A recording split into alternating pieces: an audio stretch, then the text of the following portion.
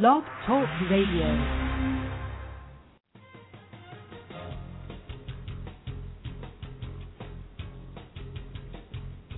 Today, here on Cincy Business Talk with Mike Roth, Cincinnati's most experienced Sandler trainer. We'll be talking to business leaders about how they have grown their businesses and people. We discuss new strategies, tactics, and philosophies which lead to positive growth in our marketplace.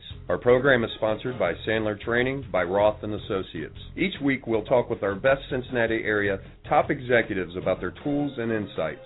Our regular listeners will be given the edge that will help them win in a competitive environment which we live. Simple solutions to complex problems, which challenge all of us, are rarely correct. We will address complex problems or opportunities with appropriate solutions. If you have questions or comments, contact Mike at mikeroth@rothconsulting.net or call Mike at 513-753-9400. Now your host, Cincinnati's most experienced Sandler trainer, Mike Roth. Thanks, Scott. This is Mike Roth. I'm here today with Kelly Mahan of Mahan Advertising. Say hi to everyone, Kelly. Hi, everybody. Today, we're going to be talking about advertising, promotion, and public relations. And tomorrow's show, we're going to have Steve Jones, and he's going to be talking about green technology. He's got two new green technology companies, and without Steve being here, I'm going to call them technologies that help the environment. And he's going to talk about that. Next week, we're going to have Adrian O'Brien, the president of First Financial Bank here in Cincinnati. And he's going to be talking about banking and how to select a good banker. The next day, we're going to have Betsy Emery from TELUS talking about another aspect of the advertising agency business. Following, we're going to have Neil Meyer, Ph.D. from the Union Institute, and he's going to talk about Union Institute and how they've helped ex-military personnel. On the 19th of October, Chris Adams, the CEO of Stepping Stones Foundation, is going to be our guest.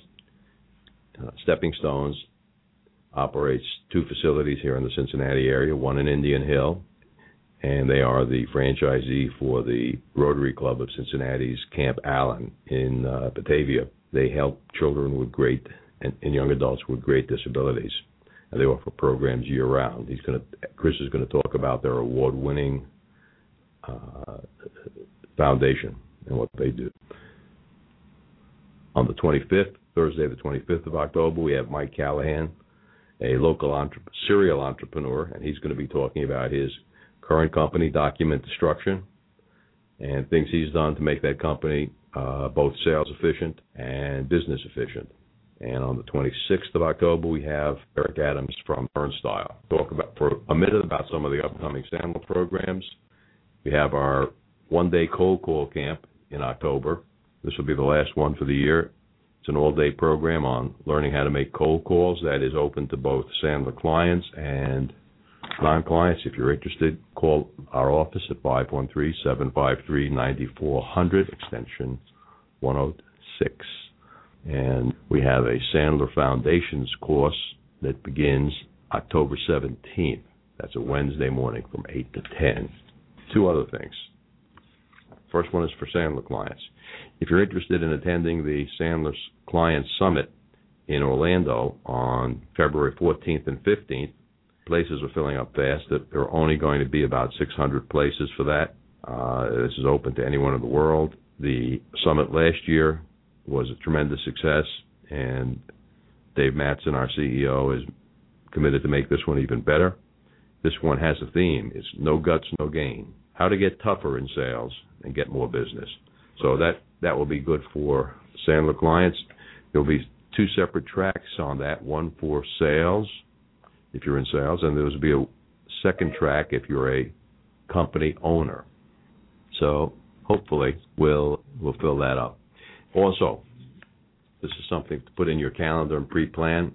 We are offering the Networking Works program starting on January 7th. It will run for 4 consecutive Monday mornings. Cost for non-Sandler clients is $199, free for Sandler clients. We're only going to fill 25 seats in that program. Registration will be required. So if you're a client or you want to attend the program, call us here at the office and let Carmen know. We need to reserve each place. Okay, Kelly, why don't you tell us a little bit about how you got here? You know, you went to college. Which college did you go to? I went to the University of Tennessee in Knoxville. Knoxville. They have a very good communications college and a great football team at the time. Great football team, okay. Here at Sandler, we eliminate the word very. Gotcha. Weak intensify. It's got no meaning in the English language anymore. So you didn't pick up much of a Tennessee accent. I did pick up a big Tennessee accent, and my husband would attest to that. And then after I graduated from college, I went to London and worked there at a magazine, and I came home with an English accent, which I've gotten rid of since, but I had a good thing going for a few years, Southern to English, back to Cincinnati. So can you... Oh, I can't. Don't make me do that. No. You can't switch them on and off? Yeah. I think when we get into the state of Tennessee, if we're driving down south, my Southern accent comes back. Comes back down through Alabama, Florida. My kids make fun of me, and then I stop. But I can put it on any time. The Southern accent? Oh. Yeah. And my daughter has done a good job of picking up an English accent, and she has a lot of fun with that. Mm-hmm. So you've been in the marketing industry for over 20 years. Yep. How long did you work in London? I was only there for a little less than a year. Mm-hmm. And what did you do there? I was working for I was a writer for a magazine called Skier Magazine, and I Skier Magazine? Skier. Oh, Skier. Little experience skiing, so I was a little bit out of my element. Mm-hmm. Of course, the spelling is different in England, so I got a lot of grief from the publisher about spelling a lot of words wrong. It was one of those really, really fun jobs, and I was in a great location. Great experience, but probably not my launching pad for my marketing career. How did you launch your marketing career when you got back to the States? When I got back to the States, I got a job at a company called Frequency Marketing, still in business. In fact, it's located nearby here in Milford, Ohio. And it was a terrific experience. I worked with national clients. I had a really great group of mentors that I worked for, and I just got exposed to an extensive amount of really great talent, and it was just a very good experience. So I actually was hired by them to work on the ITT Sheraton account, and then I transitioned into another role because the owner of the company was changing the focus of the company from more into a relationship marketing program. So we launched a magazine that's still in circulation now called Colloquy, and I was able to interview business owners and CEOs around the country about what was at that point a new trend in marketing, one-on-one relationship marketing, and this is before, of course, social media was in place. But that was sort of the era when, if you remember getting direct mail pieces where they were personalized and they could tell you what your point balance was, things along that was, we were very trend setting at the time, and that was sort of what I was working on there. So I got exposure to the national accounts. I got to work, on those kinds of accounts, but I also got to work with some smart people who were, leading the way in new marketing sort of trends, if you will, at the time. So great experience. I went from there, though, to a more traditional advertising agency. I worked at several and probably was working at agencies for a few years before I started my own company. Mm-hmm. What was the impetus that caused you to start your own advertising agency? People ask me all the time what made me decide to start my company. The funny story is I never consciously made a decision to start a marketing and advertising firm. It just kind of happened. It's very circumstantial. I can tell you the story. It's a long story, though. Well, even though the show's an hour, we probably don't want to take the whole show talking about that. Yep. Tell us a little bit about what Mahan Advertising does today. Okay. Mahan Advertising is a full-service marketing, advertising, PR firm. We work with local clients, of course. We work with regional clients, and we've had national clients. And we have both business-to-business and consumer accounts. I would say that about 75% of our billings are for retail consumer accounts in the mid-market range. So retail chains are probably our sweet spot. And our focus, I think, what we do extremely well is the strategic planning part of getting an account and getting them to the right place with their marketing efforts, and then, of course, the execution on that. We call it an effective creative execution. Every single account we have is different. There's really not a turnkey approach to marketing or advertising these days, certainly more now than ever before. But we have a wide range of clients, which is probably why I love what I do so much, because I get to work, in a lot of different business sectors. Round numbers, how many clients do you service? We have 12, 13 clients that I would say are,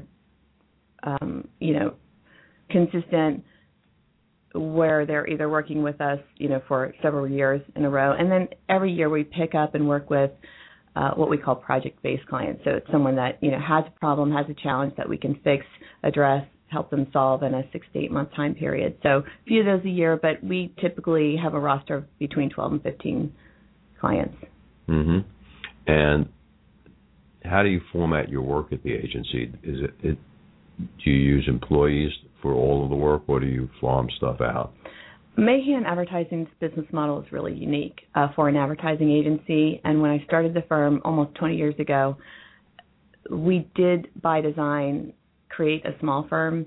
I came from big agencies, and it was always a challenge because a lot of the times I felt like a lot of time and effort unnecessarily went into getting little things done for clients, and they were billed, for our time. So I was really hoping to come up with a solution where we could streamline the process and make it a situation where the client's paying a fair rate for excellent service. So we are small by design, and we do, to answer your question, we outsource a lot of our work. So we work with a lot of freelance designers, and that pool of talent is always evolving, and we're always looking for new talent there. And we also work with freelance PR people. We have media buyers that, they've been working with us for 10 plus years, not on our payroll, but they are technically freelance.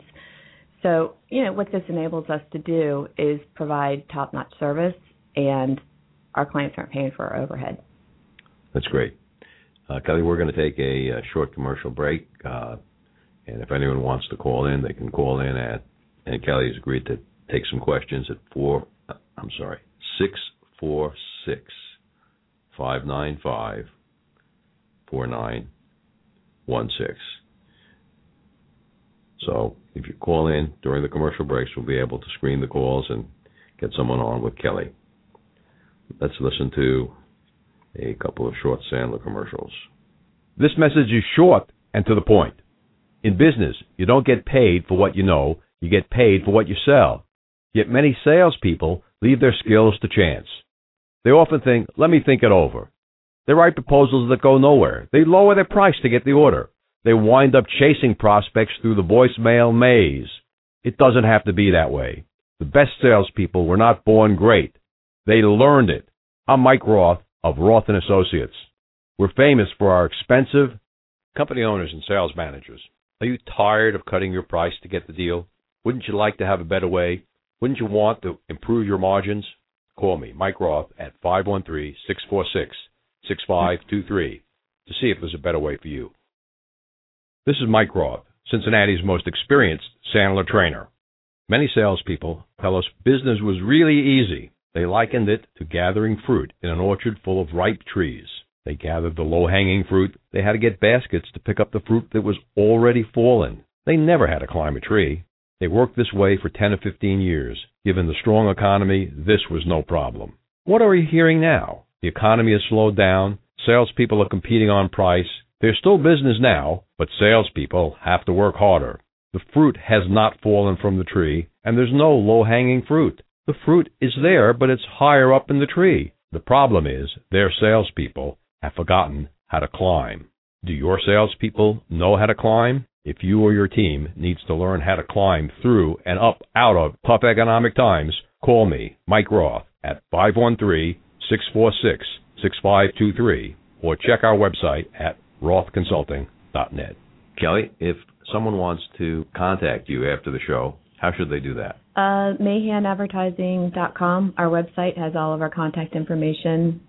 You can email me through the website, or you can email me at Kelly, Kelly, at Mahan, Mahan, advertising.com.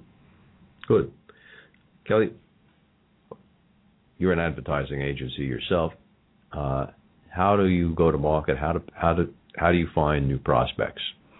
Great question. These days, I spend probably half of my work life prospecting, and that can be anything from having lunch with someone that I have lunch with every 3 months just to stay on their radar so that when they're ready to make a change or hire a firm that we're, on the top of their list. And, of course, there's a multitude of networking opportunities and events and things that I go to. But I would say that just in my experience in the last, and I remember when my agency turned 10 years old, I remember it was sort of a turning point for us because we were getting a lot more referrals than we were in the first 5, 6, 7 years. I was really, really pounding the pavement hard then.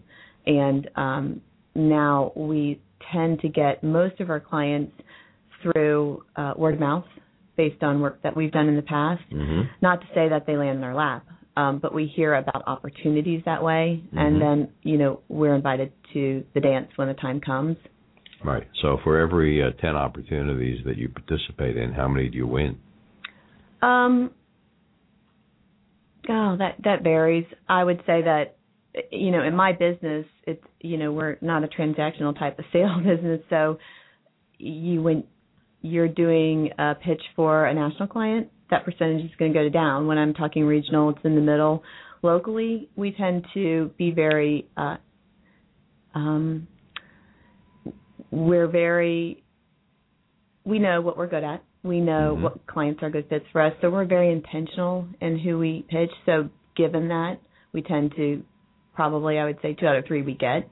Well, that's not bad. But we're passing up. We're passing up some pitches and opportunities in cases where we know that either it's not a client that we feel that we could do a good job for because of, just a fit. I mean, hiring an advertising agency is like getting married. You really just have to like the people you're working with and, have the confidence that they can do good work.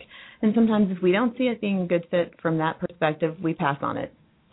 That's good. So you're only working with desirable opportunities. And absolutely. You're discriminating against selling one of the places you can discriminate. And that was a learned trait for me. I probably can't say that I was like that in the first year of my business. Anyone certainly. Who came in the door. Absolutely. Even probably the first 5 years.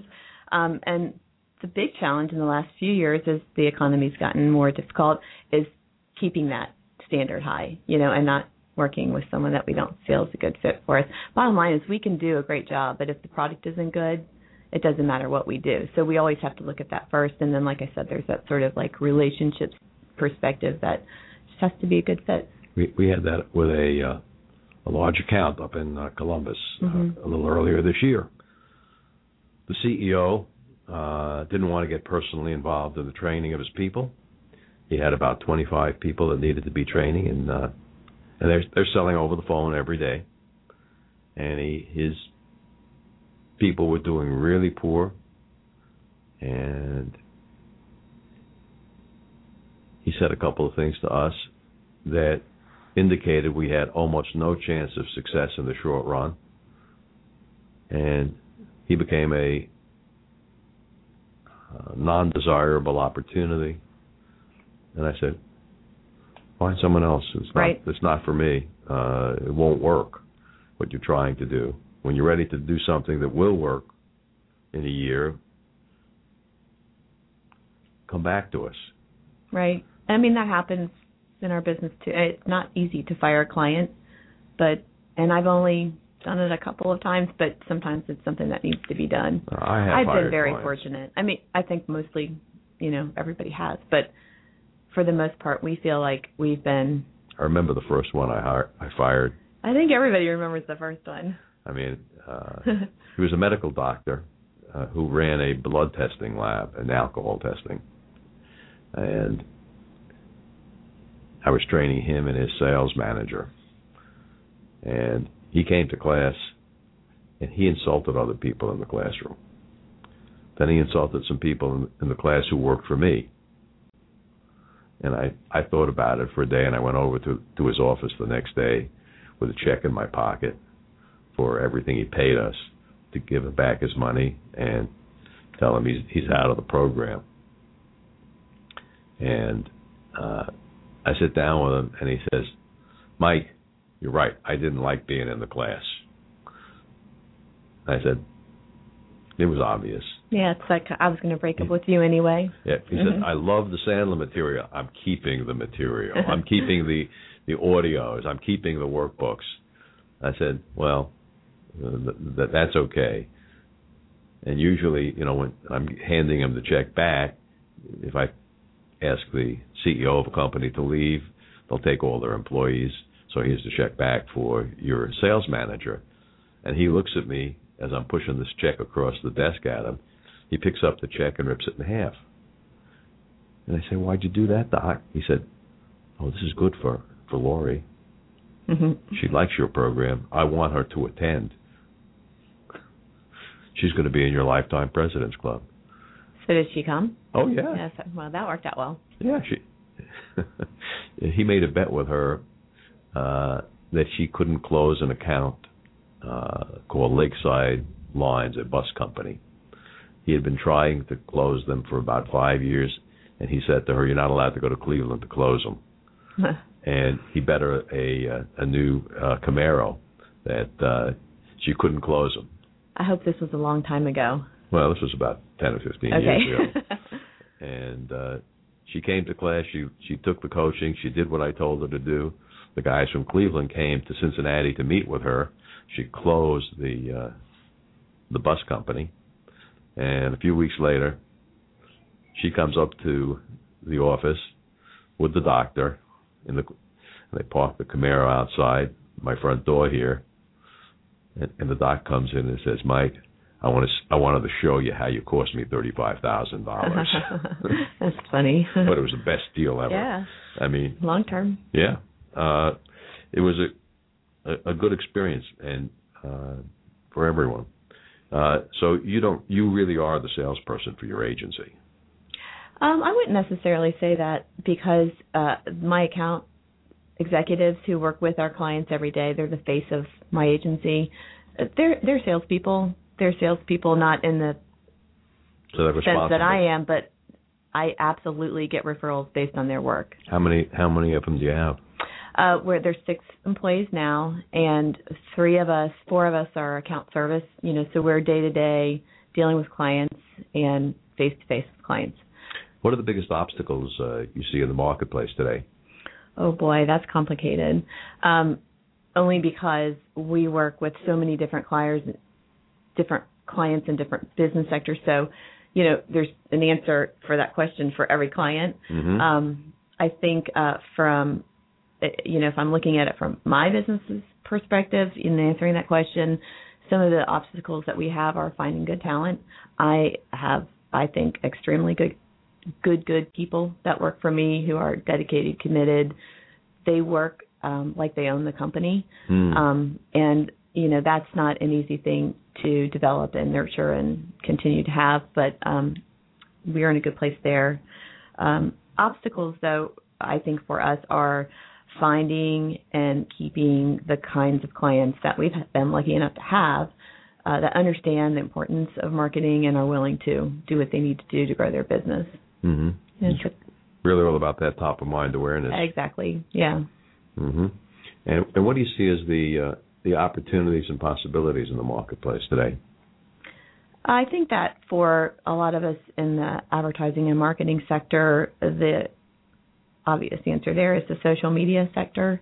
We are probably about 20% more of our billings this year than last year are going to be for social media efforts. We're incorporating it almost for every single client that we have, with the exception of maybe a few business-to-business clients for whom it's not really applicable.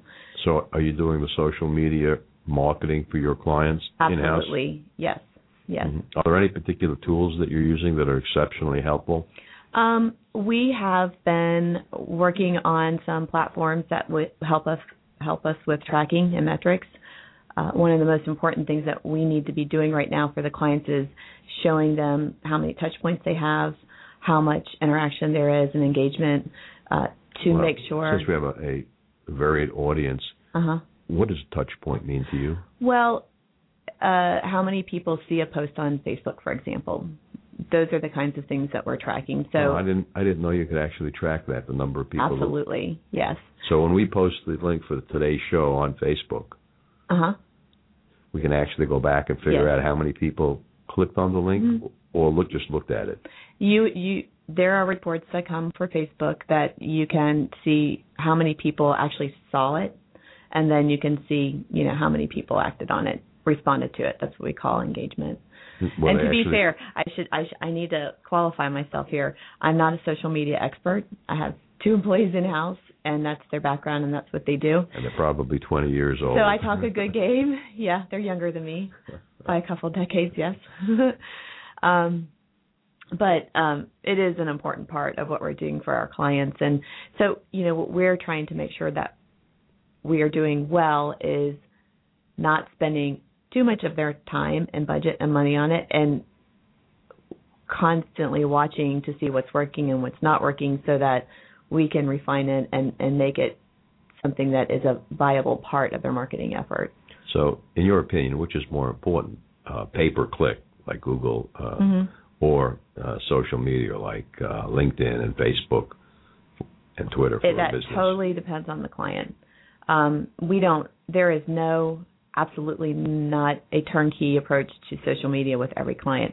For example, if I have a business-to-business client, probably, and I won't mention specific names, but we have one, and all that we work with them on is their LinkedIn. We've met with every single one of their sales reps. We show them how to set it up, how to use it. We go through every single tab on LinkedIn so that their sales reps are using it to its fullest capability. Would I put them on, and we might do some blogging, and Twitter would be another application for them, and we're working on those things. Would I have that particular client on Facebook and post to their Facebook page every day? No. Their clients wouldn't see it. Their clients wouldn't ever like them. So, every account's different. The retail accounts, absolutely they're on Facebook. We just did a Foursquare contest with a client, and we're starting a YouTube contest with the same client. So some of our retail clients, we're using 6 or 7 different social media platforms. Then does it have a proven ROI? Sometimes we can translate it into return on investment, but not in the sense always of a sales transaction. We can, for this particular client, what we were hoping to do is they have a best customer club, if you will, and so their objective and goal was to increase their number of members. And absolutely, through social media, we can track that and show exactly where those increases are coming from. Good. Again, if you want to call in and ask Kelly a question, 646-595-4916. We're going to take a break here, and we'll be right back. This is Mike Roth, Cincinnati's most experienced Sandler trainer. Many salespeople tell us business was really easy. They likened it to gathering fruit in an orchard full of ripe trees. They gathered the low-hanging fruit. They had to get baskets to pick up the fruit that was already fallen. They never had to climb a tree. They worked this way for 10 or 15 years. Given the strong economy, this was no problem. What are we hearing now? The economy has slowed down. Salespeople are competing on price. There's still business now, but salespeople have to work harder. The fruit has not fallen from the tree, and there's no low-hanging fruit. The fruit is there, but it's higher up in the tree. The problem is their salespeople have forgotten how to climb. Do your salespeople know how to climb? If you or your team needs to learn how to climb through and up out of tough economic times, call me, Mike Roth, at 513-646-6523, or check our website at rothconsulting.net.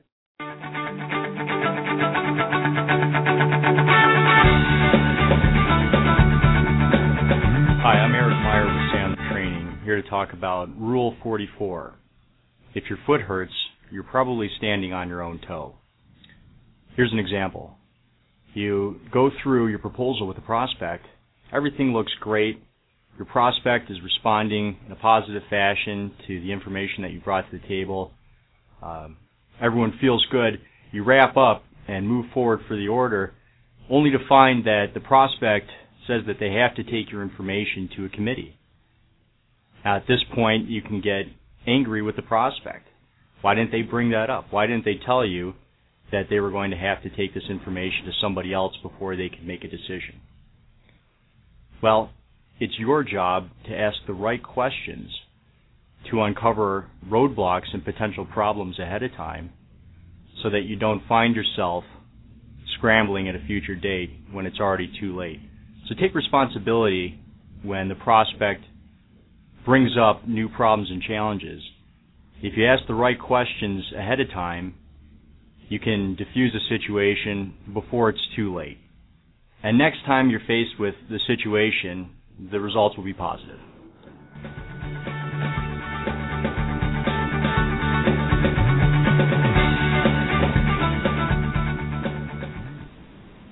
This is Mike Roth. I'm back with Kelly Mahan of Mahan Advertising. Kelly, when you talk to your clients and your prospects, what do you think people are looking for in the world of marketing and public relations that's different than maybe it was 5 or 6 years ago?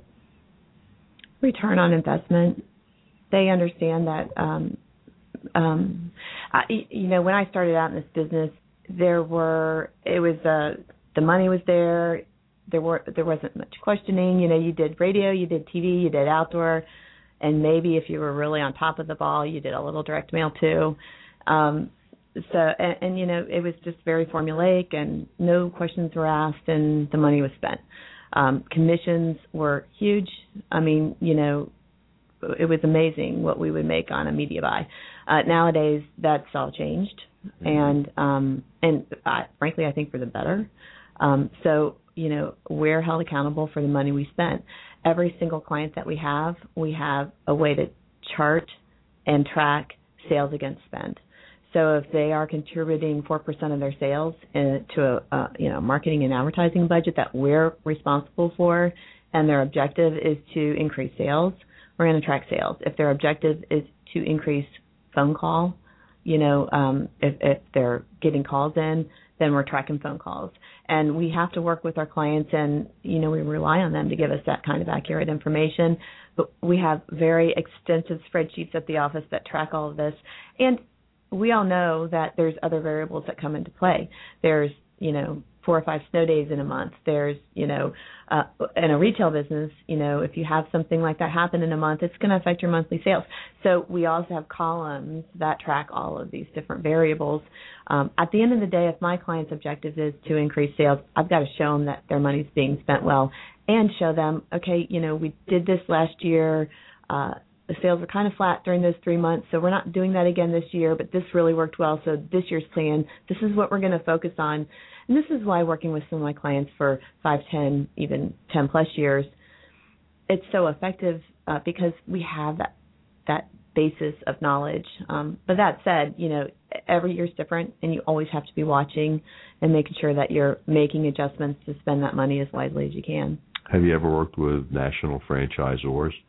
Yes, I have. Yeah. Can you share with our audience one where you had a good experience? Or they had a good experience? One of my accounts is, interestingly enough, I handle accounts for franchisees right now, some ad co-ops. So you have the franchisor and you have the franchisees. Correct. In my history, I've always been on the franchisee side of the account management, if you will. I worked with Subway, I worked with McDonald's at previous agency life, and now I have a retail quick service chain that we work with, and we handle 2 of their ad co-ops. And we manage their budgets. So sometime you ought to look at what Sandler's doing with its $1 million in marketing. Yeah, I would love to. When you work with franchisees, though, invariably you have to work with the franchisor. Well, the franchisor actually has final decisions on what the agency can do. As a franchisee, I'm extremely dissatisfied with what our money has been spent on. Mm-hmm. It's not that uncommon. I mean, in my experience, I have always seen some butting of the heads between the franchisor and the franchisees. I think it's just nature of the beast, and it's going to happen. The clients that we work with, there's always going to be that issue of control, but the local ad call money is spent, and they have the approval on that as to how it's spent. Of course, messaging, creative things like that always are going to have to be approved by a franchisor, and that's normal. And it depends on what you're attempting to do. Is it brand recognition that you're creating, or is it actual leads? Right. It's my opinion Sandler should be switching from brand to actual leads. Right. Because they've spent the past 5 years or so. There's definitely a time when you need to transition from just talking about the brand and get into, because people stop listening. They know who you are. They know who you are. Right. If you listen to the commercials I insert in the show, there are no Sandler brand commercials anymore. My client's going to think you planted this question, because we have brand advertising out there, and one of the things that we, because we've been advertising for a long time in this particular market, we are constantly saying we have to add to the brand message. We have to put something on the tail end of that TV spot, for example, that has a special offer, just something new, just something different and new. This, quick service restaurant sector, the competition's bringing out a new product and a new special every single day, so we have to be doing that as well. So, and we do kind of struggle with that a little bit. Right. We talked to a national carpet cleaning company with franchisees and some company stores, and they had bumped up their national TV budget to $25 million a year. Built a new call center with 100 seats to handle the call volumes, had 3 centers nationwide, and they were essentially advertising a lost leader. And the people who handled the phone had to upsell from the $99 special to bring it up to $150, $199 to make the operators of the local franchises profitable. Just seemed like a awful lot of money wasted in long commercials. Right. Well, I mean, you make a great point. It's not just about getting your message out there. What's probably even more important than that is making sure that your message is right. And one of the things that we constantly struggle with, however, I think, in my case, I've been fortunate because most of my clients understand and appreciate the value of market research, but understanding who your client is and what they want is so key and so important. And one of the things that clients a lot of times don't want to pay for and just skip right over is that research. It's really fundamental in everything that we do. And the clients that we work with, for whom we can do both qualitative and quantitative research and then formulate that into messaging, the success is so much greater. We see a direct correlation between getting it right, getting the message right, because again, to the same point where we can spend all the money right and be in all the right places, but if the product's bad, not going to work. If the message is wrong, then all the media buying in the world and social media efforts, it really isn't going to work. So that message is key. I got to say, we did. I think we did that right at Sandler. We spent upwards of $50,000 on research. That's good. Yeah. Before the first dollar was spent on branding or brand advertising. And they found your branding message was on target, probably, but it's time to transition. I think it really is time to transition to seeking prospects as opposed to advertising the brand. We changed our... You sound like a franchisee. Hey, I was head of the You want customers. Franchisee council for a year. I was on the marketing technical committee that brought in a national advertising program. but that was more than 5 years ago. It's time. It is time, yeah. And it almost calls for probably some different research, where you're talking to your customers and why they made the choices they made. And probably, Results. I believe, a different agency. Yeah. I think the agency that they brought in. When we're done, I'll stick by and Sure. stand by and we can talk. I'll connect you up to Steve. I hope there aren't any other agencies listening. It's a small world. I hear you. That small world.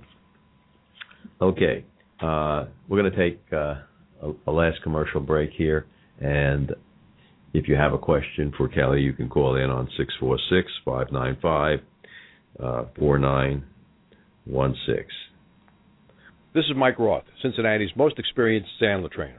If you're a salesperson or a company owner, my message is critical for you.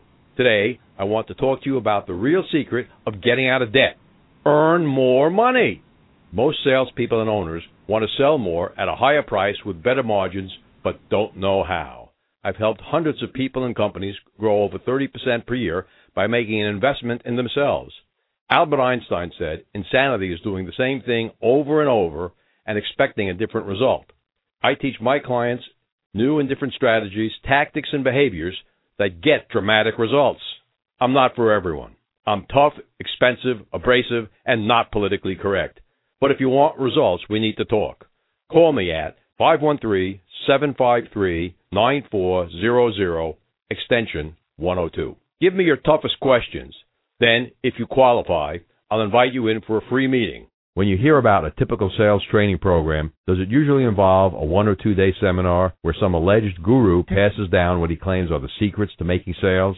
At Roth & Associates, I'm the most experienced Sandler sales trainer in Cincinnati. We recognize that truisms and motivating speeches aren't enough to arm sales teams with the tools they need for success. Sales is a hard business. Typical sales training can only provide typical and disappointing results. At Roth & Associates, we use the Sandler methodology of continual reinforcement and ongoing training seminars along with individual coaching to ensure victory in the world of sales. We've been doing it here in Cincinnati for over 15 years. You won't fail because I won't let you. Roth & Associates, 513-646-6523. 513-646-6523. On the web at rothconsulting.net. Finding power in reinforcement. This is Mike Roth. I'm back with Kelly Mahan, Mahan Advertising. Kelly, we have a theory of operation here in the business that says simple solutions to complex problems are invariably wrong. Maybe you could share with our listeners a complex problem that you encountered in your business, or maybe one of your clients encountered, and came up with an equally complex solution to solve it, and perhaps that solution might be transferable to another industry. Mm-hmm. Probably some of the most complex issues that we deal with from a new business standpoint are clients for whom there's broken. They have an internal sales team, for example, who might not be engaged and, not in a good place. And so I think people traditionally think of advertising, marketing, PR firms as companies that just come in and do a little research, put together a plan, and execute on the plan. The more complex clients that we deal with involve a lot of dirty work up front, where we get in there with the team and engage them in the process, because a lot of times it's just a morale thing, or there's something going on and we don't know quite what it is. And if we're doing our job really well, we're asking our clients, what are your problems and how can we solve them? And a lot of times the problems aren't just about getting the word out. It's more of an internal thing. So we do a lot of work, and I guess just addressing the complexity issue with clients, where we go in and we do what we call brainstorming sessions, or ideation sessions. A lot of times we're engaging them in the process of helping us come up with ideas. You said brainstorming and what? Ideation. Ideation means? Coming up with new ideas. Engaging them in the whole sort of thought process to help us develop our messaging. And so, there's different kinds of research, and a lot of times these internal sessions, we do quite a few of those a year. A lot of our clients, we do one every year just as a part of our process, where we go in and we engage the employees and engage the group in the process and help them to help us come up with solutions just to get everybody involved in the process. And it's a buy-in thing. So a lot of companies, have this sort of like top-down, this is how we're going to do it. This is the firm we hired. We do encourage our clients who have sales teams involved, or whether it be sales teams or employees or franchisees, whatever that dynamic is, to kind of get them involved in the process, because we see that it works better. And then they understand the messaging, and, it's the elevator speech. Then everybody's talking the same language. They're, saying the same things, communicating the same things throughout the company, all the way down to the employee that's at the register. So the most complex sort of situations we deal with usually involve a situation like that, where it's not just here's our money, how do we spend it? Okay. That was a good answer. So get the whole team involved is the answer, and do a brainstorming session. The idea. Kelly, can I ask you a question about your new company? Oh, yeah. I was paging through the Business Courier the other week. You did tell me that you and your husband had come up with a... My husband came up with that, yep. And it's a picture of you and him in the Under the Weather. Is that what you're calling it? Under the Weather tent. Why don't you explain for our listeners what this is? Rick and I, my husband and I, have 3 kids, and they're all... He just handed me this picture. I haven't seen this yet. They're all soccer players. So we've been sitting out in the cold, rain, wind. I can not even begin to describe some of the conditions of some of the games, freezing our tails off watching soccer games. And Rick was at a tournament and out of town, and jokingly the guys were sitting around making bids on the portalet for who could go sit in there for 5 minutes to warm up. And on the way home, he kind of drew a sketch of, Rick said, there's got to be something better than an umbrella. There's got to be. And he basically invented this self-enclosable, 3 sides are clear, zipper is completely shut, tent that folds down into a small round carry case, about, 18 inches round, and fits in a shoulder case. And it pops up in a second, it folds in a couple seconds. It's the temperature inside this tent can be up to 30 degrees warmer than the outside. So, it's a brilliant invention for people, and we found that we did a couple of sort of viral things this past winter. We are just now rolling it out. And are these units available for sale now? They are. The fall price is $79.95, and they're for sale on, it's under-the-weather.com is the website, and you can purchase them on the website. Under the Weather. .com. .com. Yeah, and we're also doing we're really focusing right now on the soccer sort of population. Well, the soccer season. But we've into sold the him fall. ironically, we've sold a lot internationally because he was on a contest for Walmart called Get on the Shelf. So it got a ton of exposure through that. So we've we've gotten a lot of inquiries from Great Britain. We've sold several to Canada. There are a couple other countries he's sold to too. But yeah, so and campers. Lots of people are buying them for their grandparents who go out and watch their grandchildren play and don't like to sit out in the cold, and it's perfect for sun protection too. It's definitely Is it UV rated? It is. Yeah. SPF 50, I think. Yeah. Wow. I hope I didn't get that wrong. I think I saw something like that. Yeah. I've only looked at the website 100 times. I should know. So are you making this here in the United States, or is this an offshore product? Yeah, no, it's something that my husband has a background in the apparel business, and so because of his connections in that industry, it sort of really helped him bring that idea to fruition. So is this patented? It is. Good. Yes. We've gotten as many patents as we possibly can, given the technology. Okay. Absolutely. We would not bring it to market. Okay, so I'm in the marketing business, so there are a couple things that I was able to bring to the table. But yeah, he actually joined this contest before the website was finished, and got a ton of it. Trended top 10 in that contest, and so we had a very heated conversation that night when I said, I cannot believe that you did this, and I own a marketing firm, and we don't have a website. So we did get a website up pretty quickly, and we've kind of been backpedaling ever since. But it's one of these products that it sells itself. If someone sees it, if you're sitting in the tent and it's relatively cold, someone will walk up to you and say, where do you buy those? And so it's I need to get our ducks in a row, because I think that once it really gets out there, it's going to sell. It sounds like you need to seed a few of them around different soccer leagues around the country. We absolutely are. We're talking to tournament directors throughout the country. Of course, we kind of know the big tournaments anyway, because we've been to them for the last 10 years.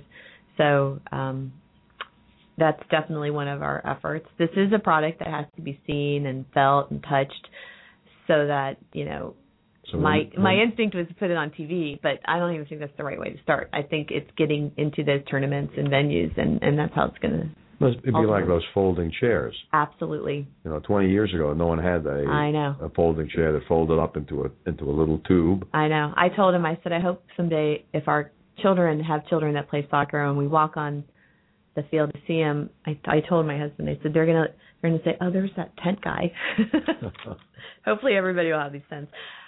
God willing, we've got a lot in the warehouse. You have a lot of them in the warehouse? Yeah. How many did you? The first shipment was 5,000. That was our minimum order. So it looks like we'll probably be doing another order in the spring. And we've gotten a lot of feedback on the existing tent.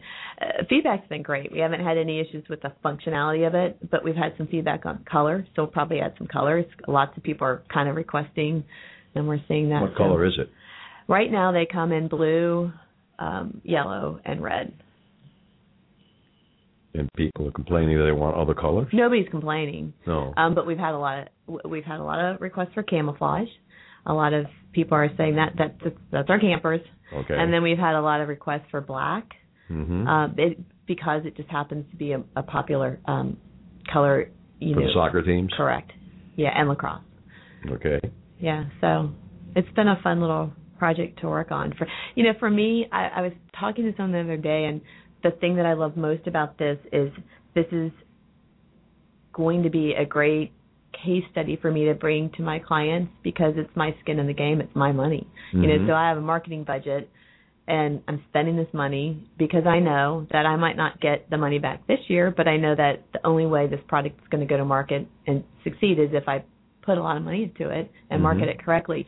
So this product is not available on the shelves at Walmart? No, it's not. No. And that wasn't the intent of the contest. Really, what that contest did for us is it gave us a free qualitative study. So basically what I had was a product that got exposed to literally millions of people. And because it trended top 10 a couple of times, we knew that people liked it. They were intrigued by it. And then what we had is a ton of comments. There was Boing Boing is a blog, and they did a post on it, and I don't remember how many, but let's just say there were 50 to 70 comments.